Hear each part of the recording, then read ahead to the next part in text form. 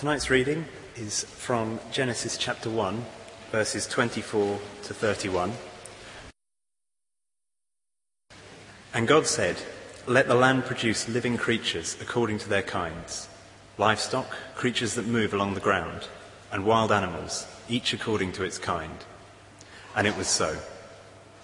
God made the wild animals according to their kinds, the livestock according to their kinds, and all the creatures that move along the ground according to their kinds. And God saw that it was good. Then God said, "Let us make man in our image, in our likeness, and let them rule over the fish of the sea and the birds of the air, over the livestock, over all the earth, and over all the creatures that move along the ground." So God created man in his own image. In the image of God he created him. Male and female he created them. God blessed them and said to them, "Be fruitful and increase in number. Fill the earth and subdue it. Rule over the fish of the sea and the birds of the air, and over every living creature that moves on the ground." Then God said, "I give you every seed-bearing plant on the face of the whole earth, and every tree that has fruit with seed in it. They will be yours for food. And to all the beasts of the earth, and all the birds of the air, and all the creatures that move on the ground, everything that has the breath of life in it, I give every green plant for food." And it was so. God saw all that he had made, and it was very good. And there was evening, and there was morning, the sixth day. This is God's word. Well, good evening. Let me add my welcome. My name's Matt Fuller, one of the staff or ministers here.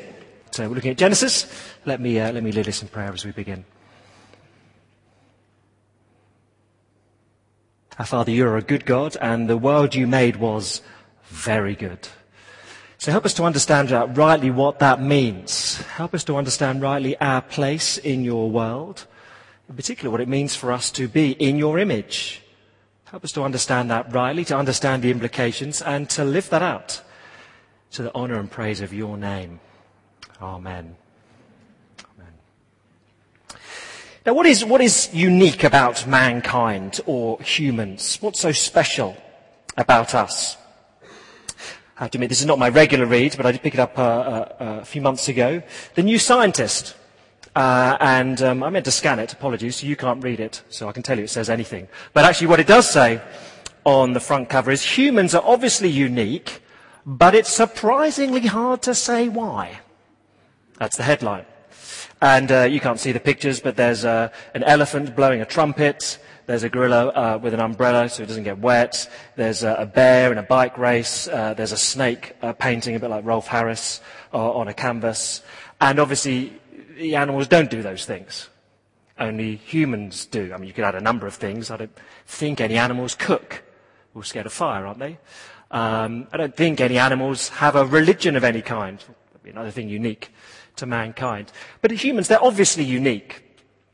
Says the New Scientist. But why is that? Actually, the leading article is all about language. It says that we used to think that language was unique about humanity, but now scientists have decided that's not, and animals are just as good at having language. And so the article concludes, so, what is special about humanity? Sure, we're still special, but it's a qualified kind of special. Brilliant. So, sorry, just to answer your question, why are humans unique? We're kind of special. That's what it says. Doesn't have anything really to offer. It just says, everyone knows it. We're different. We live differently. We do different things. We kind of have a different view of ourselves. But it's unable, as an article, as a magazine, to define what that is. And what we'll look at tonight is, well, that's not good enough, actually. It's not good enough for the way we live our lives. It's certainly not good enough for the way we're set up as a culture, a society. It's not good enough for how we perceive of ourselves. We need a bit more than that. And the answer of Genesis 1 is we're made in the image of God. We're made in the image of God. That's what makes humans unique.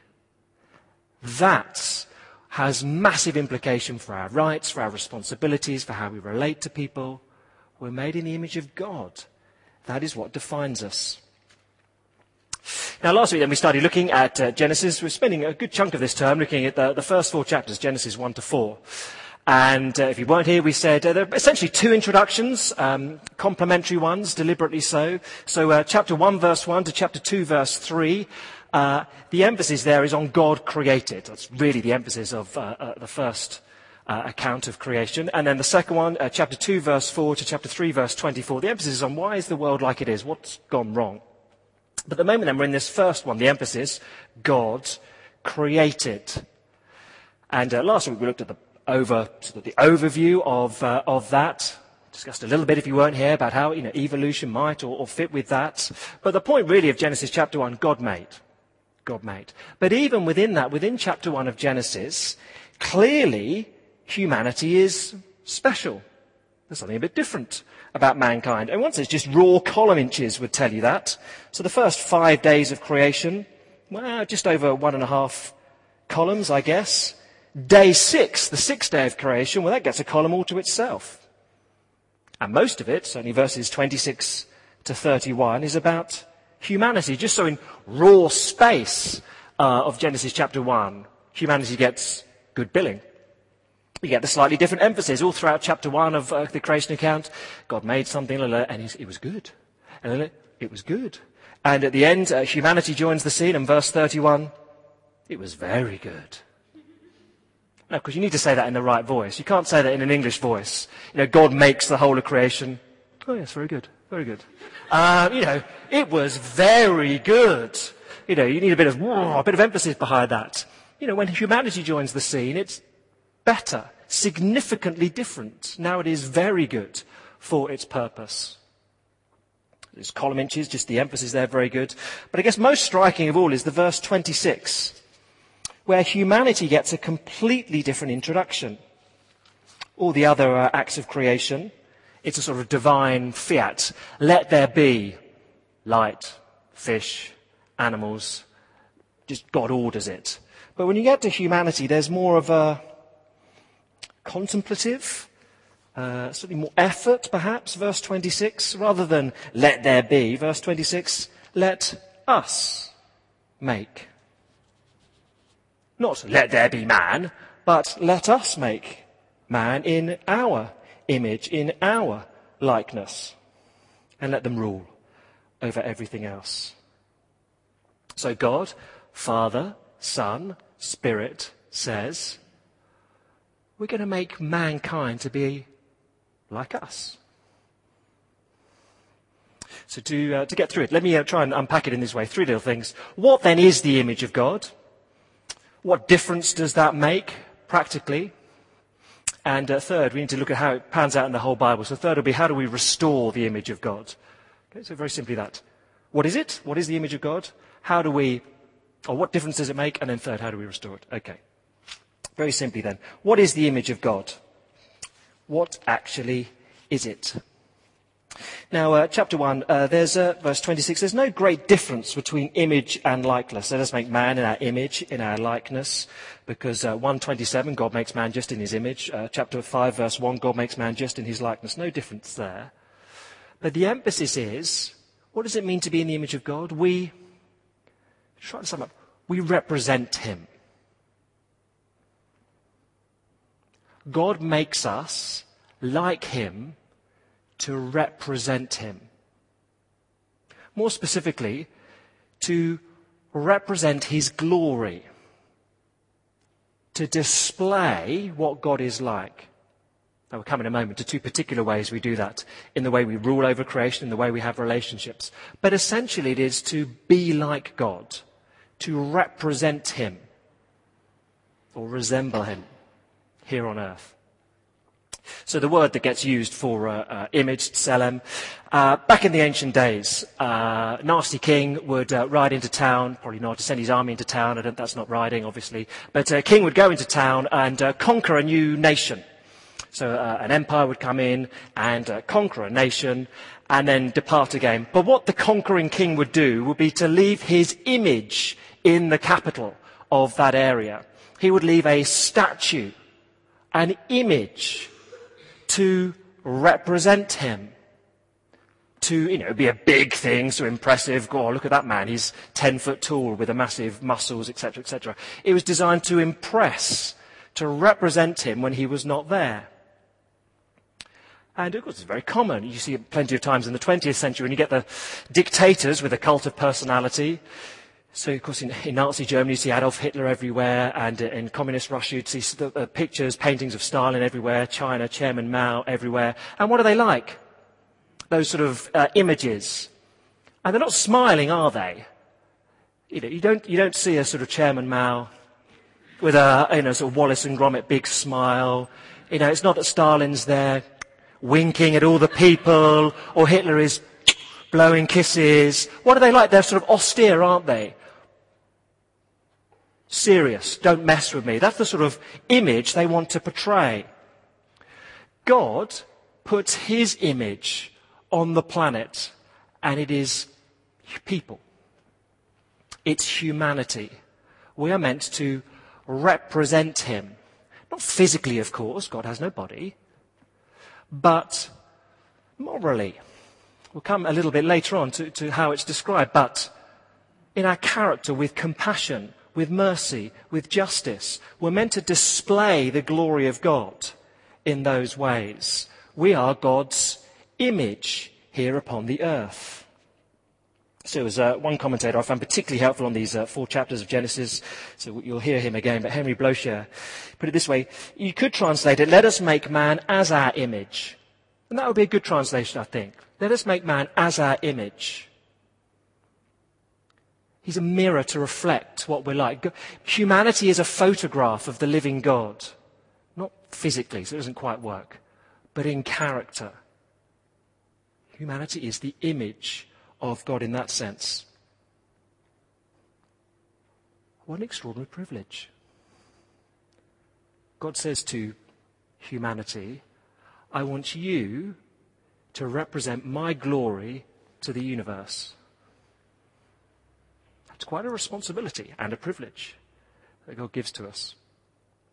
Now, as I say, that manifests itself in 2 particular ways. So we're to represent God by 1, ruling, and 2, in the way we relate. And actually, we'll spend more time on these in the next couple of weeks. But let me just briefly put some pegs in the ground. First, then, God's representatives are to rule. So again, verse 26. Verse 26, let us make man in our image and our likeness. Let them rule over everything, really. The fish of the sea, birds of the air, livestock, over. Let man rule. Here's the first function that flows from being in the image of God. We rule. So we'll come to this, but simply to say at this point, when we make use of the world's resources, when we go to work and clear away rubbish and clear away lawsuits that may come against a firm and order information and communicate it to people, when we go to work and do our jobs, that is a little bit godlike. We're ruling over this universe. God has made us to rule. Of course, that can be abused, but God has made us to rule. We'll think more about that next week. He's also made us for, secondly, relationships. Verse 27. God is relational, Father, Son, and Spirit. So to be in his image is to be relational. And it seems to me verse 27 has 2 types of relationships. So, headline, verse 27, it comes in 3 parts. Part A, God created man in his own image. What does that mean? B, in the image of God he created him. C, male and female he created them. Or another way, let me try and rephrase that. God made mankind to A, relate to him, in the image of God he created him, and B, to relate to one another, male and female he created them. So it is when we are in right relationship with God and with others that we are godlike? No, too strong. We are representing God rightly. We are displaying the glory of God when we're in those right relationships. Okay? So what is the image of God? It is to represent him. To represent him. That is huge, a huge privilege. An enormous dignity that gives to mankind. What is unique about mankind? Surprisingly hard to say. We're the image of God and we represent him. Now, we'll come a little later. Not perfectly. There is Genesis 3. Can't ignore that. So the way we image God is distorted now, not perfect, but we are the image of God. Okay? His representation here on earth. What's the image of God? Okay, that may sound a little theoretical. Let's pan it out. What does that mean? Or what difference does that make? Well, let me try and summarize it this way. If you lose the image of God, you lose humanity. If you lose the image of God, you lose humanity. So you can assert with the New Scientist, humans are different, aren't they? But you cannot say why. Let me give you an example as we begin. I read a good article this week, and some of you will see it tomorrow. You can thank her. But Kirsty Burkett is a lecturer at Oak Hill College in North London. She gives one practical example of this. Recently, a politician was asked to comment on his view of research upon human embryos. Controversial, complicated, of course. But what is your view, Minister, on researching into human embryos? Quote, I don't see what the fuss is. I've looked down the microscope and they're just a bunch of cells. What's the problem with experimenting on them? Well, as Kirsty Burkett points out, Minister, you are just a bunch of cells. A bigger one, admittedly, but you are just a bunch of cells. Why can't we experiment upon you? Now, briefly, permission, 30 seconds, thought experiment. Your least favourite politician, do an experiment on them. Just enjoy cutting open Boris or Ken Livingstone or... why not? What's wrong with that? We can do it to a bunch of cells. You're just a big bunch of cells. What is the difference? Size. Age. Seems a little arbitrary. What's the difference? If you lose being made in the image of God, you lose humanity. You got problems at that point.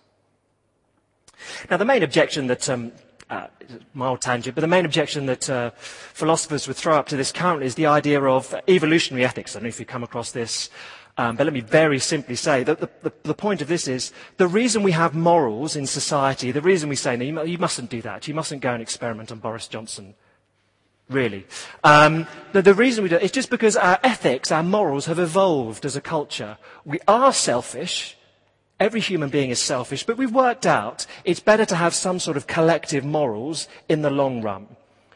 So I might like to steal a little bit on my tax return, but I do sign up and say stealing is wrong, because in the long run I know that'll benefit me. Now, once it's hard to argue whether that's true or not, but all that view can ever do is describe what humans believe as morally acceptable and not. It can never prescribe, because you have no basis to do so. So again, let me try and get practical on that. You might go to Sainsbury's tomorrow, you may not, but you go to Sainsbury's tomorrow and you wander down the meat aisle, and assuming you're not a vegetarian, you wander down the meat aisle and you think, oh, there's lamb, and there's pork, and there's chicken, and there's beef. Well, which one shall I have for dinner tonight? I'll have beef, it's on half price. Super. Now, thought experiment. Imagine just 5 years' time, or maybe not, maybe 10 years' time, you wander down the meat aisle at Sainsbury's and it says European, African, Asian, American, and there are different humans just wrapped up in cellophane. And you think to yourself, oh, look, Europe's on half price at the moment. It probably is financially. But, I'll buy some human tonight and cook it. Is that wrong? Why?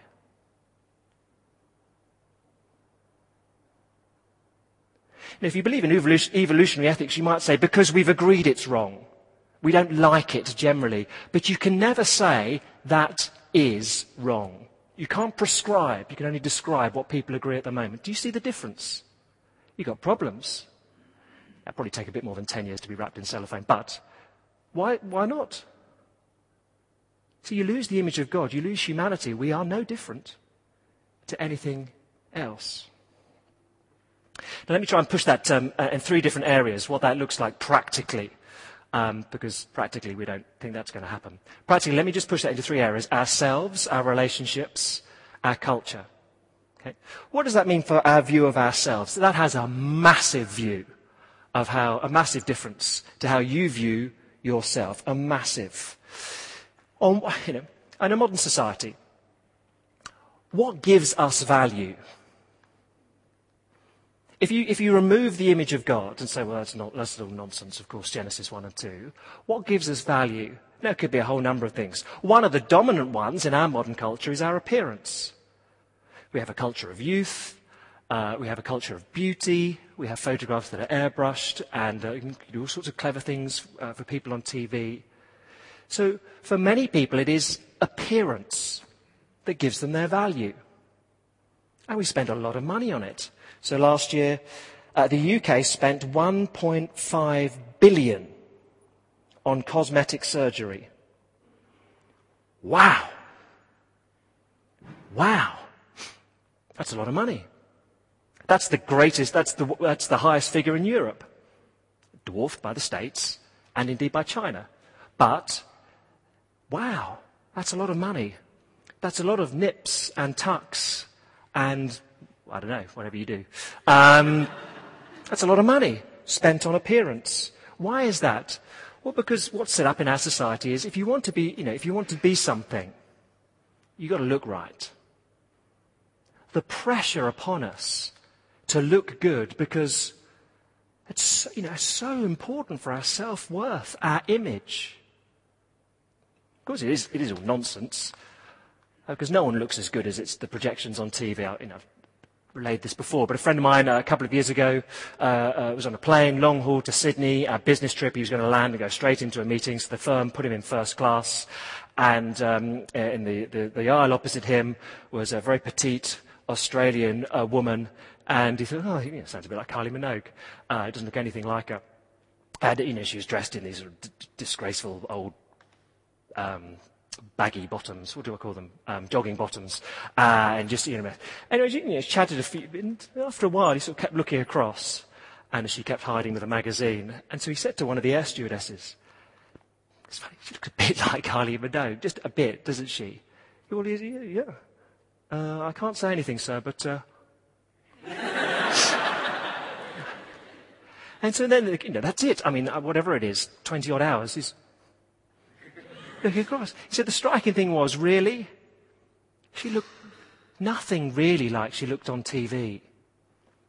Because the projection we get on TV, by the time the makeup artists have done their trade, or in a magazine, the photoshoppers have done their trade, no one looks that good. She apparently, in UK polls, is the sexiest 40-year-old in the world. And much credit to her. But it's not real. It's not real. But for many people, and most of our culture, our appearance, that's what defines us, who we are. So if we're unhappy with that, well, you've got to spend some money. I mean, as I look around the room, there's as I look in the mirror, I think, I could spend a lot of money on you, and still only get halfway to looking decent. But what else determines your view of yourself? If you're not made in the image of God, what gives you your worth? Crumbles. You better spend money on your appearance. You better look good. Because what else determines your value? So big impact on how we view ourselves. You are more like God than any other creature in the universe. God has put value upon you. You are in the image of God. Let that influence your worth. Ourselves. Let's push on. Another area then. Our relationships. Impacts our relationships being made in the image of God. Get to the New Testament, James chapter 3, verse 9.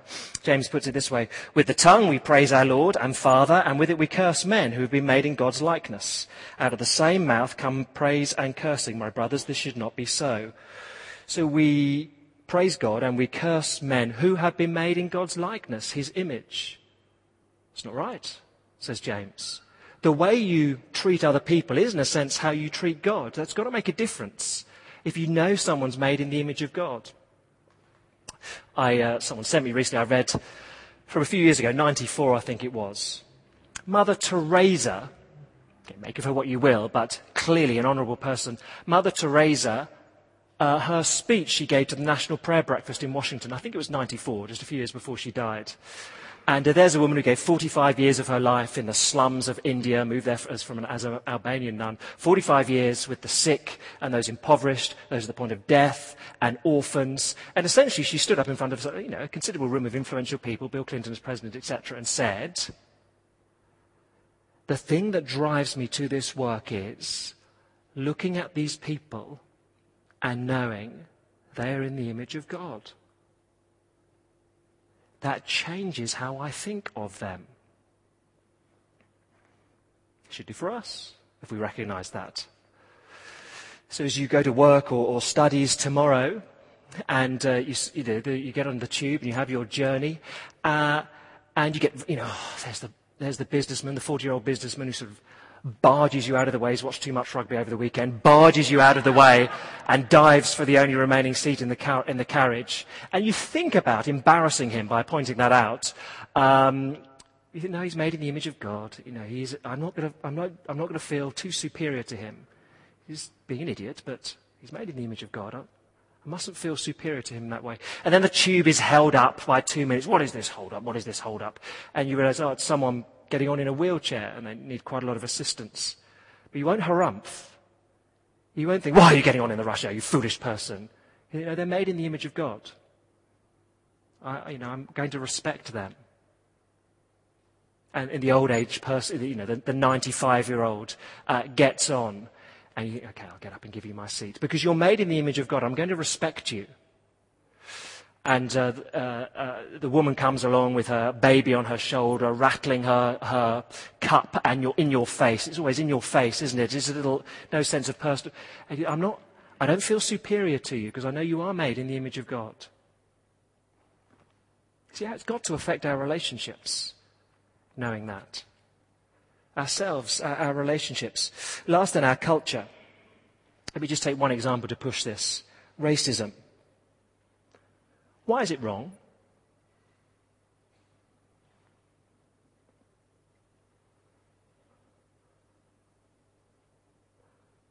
Humans, they're unique, but it's surprisingly hard to say why. And why is racism wrong? The Athenians had it, and they were one of the most enlightened groups in history. They had racism and therefore slaves. Last century, Afrikaners had it.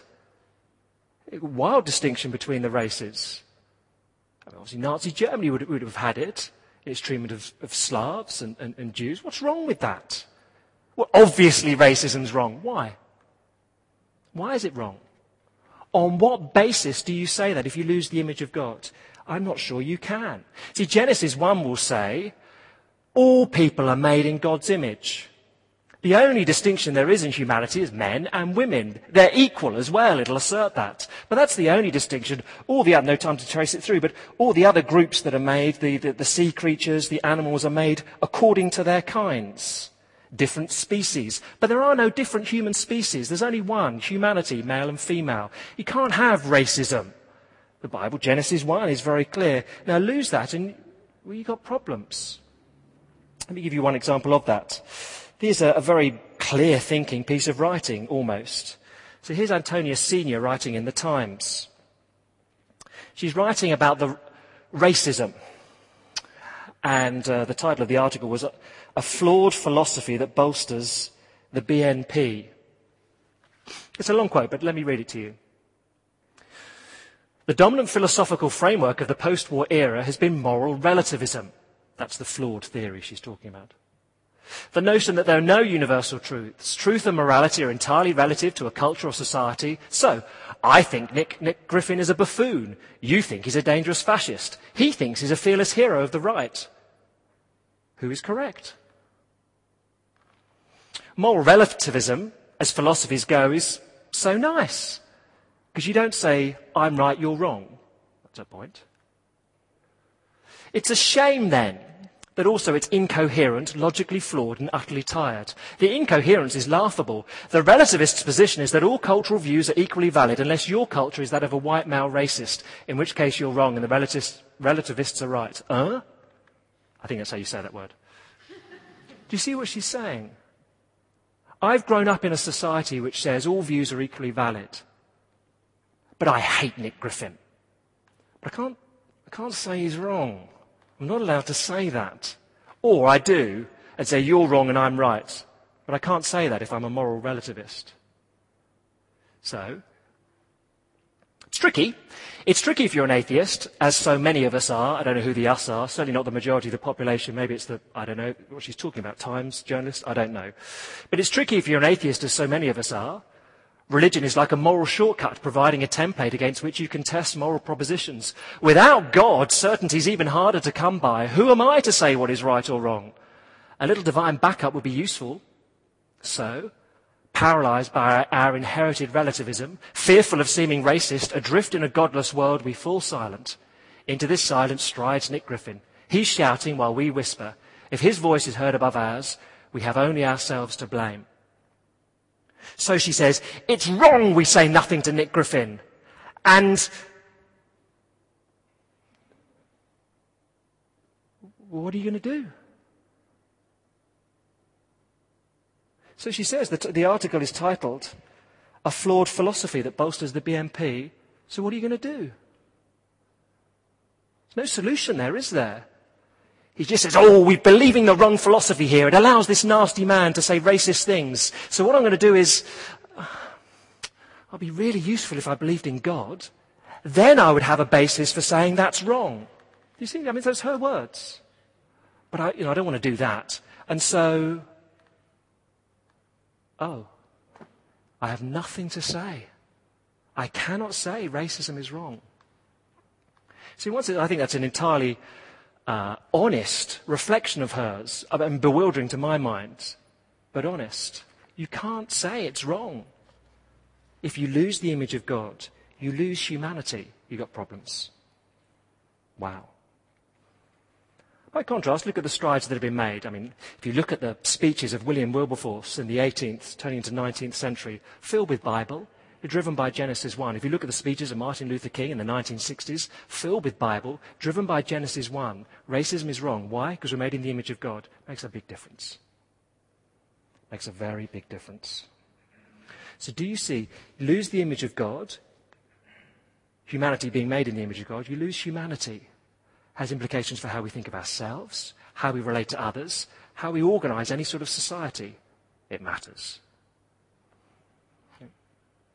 Briefly, lastly, how do we restore or recover the image of God? How do we recover the image of God? Now let me take you on a very quick Bible tour. We're made in the image of God, but in Genesis chapter 3, Adam and Eve fail. They're not content with being in God's image, representing him. They say, I want to be a God too. I want to know all knowledge. And so, as we'll come to in a few weeks, they fail.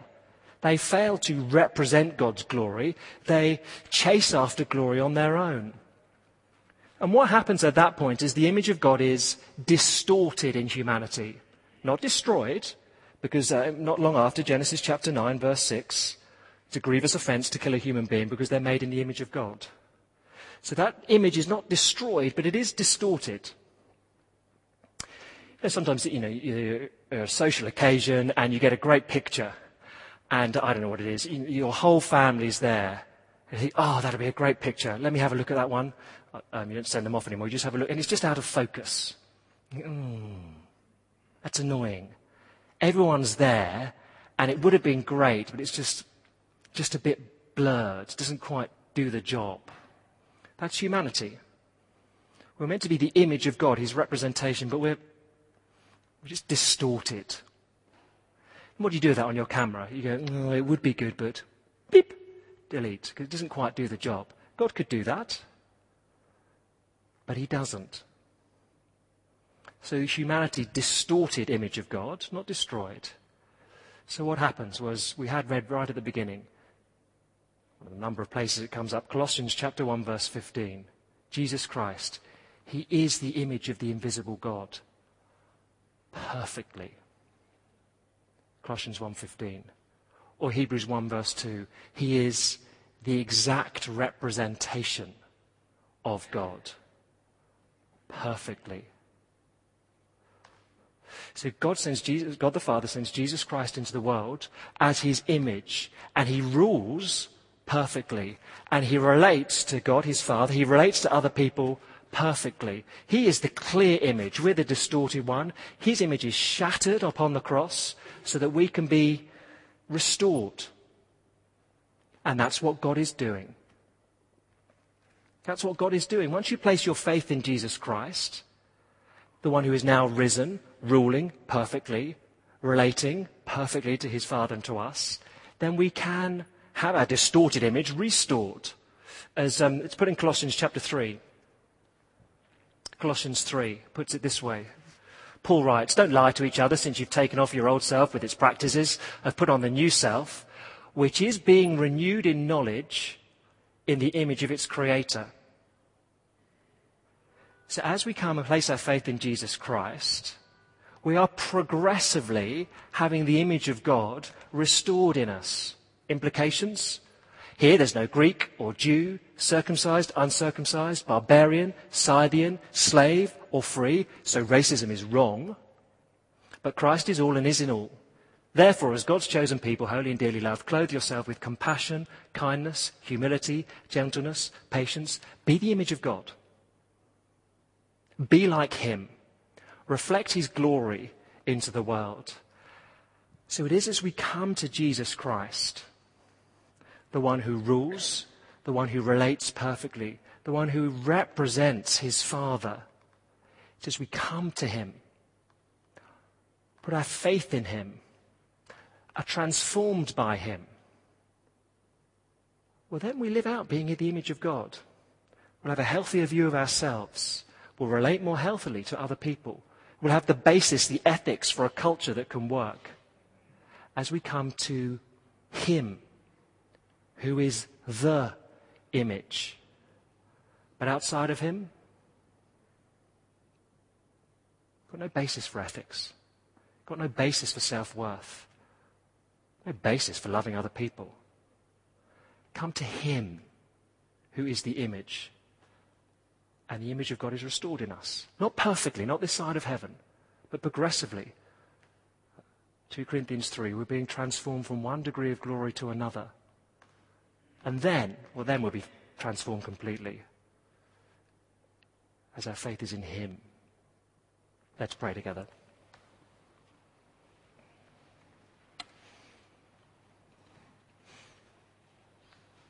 Our loving Heavenly Father, we pray practically that a knowledge that we have been made in the image of you, the living God, that once we place our faith in Jesus Christ, have that image restored. We pray that practically that would change us, our view of ourselves, our relationships, and the way we relate to our culture. Would we be transformed so we live out being in your image and display your glory to this world? Amen.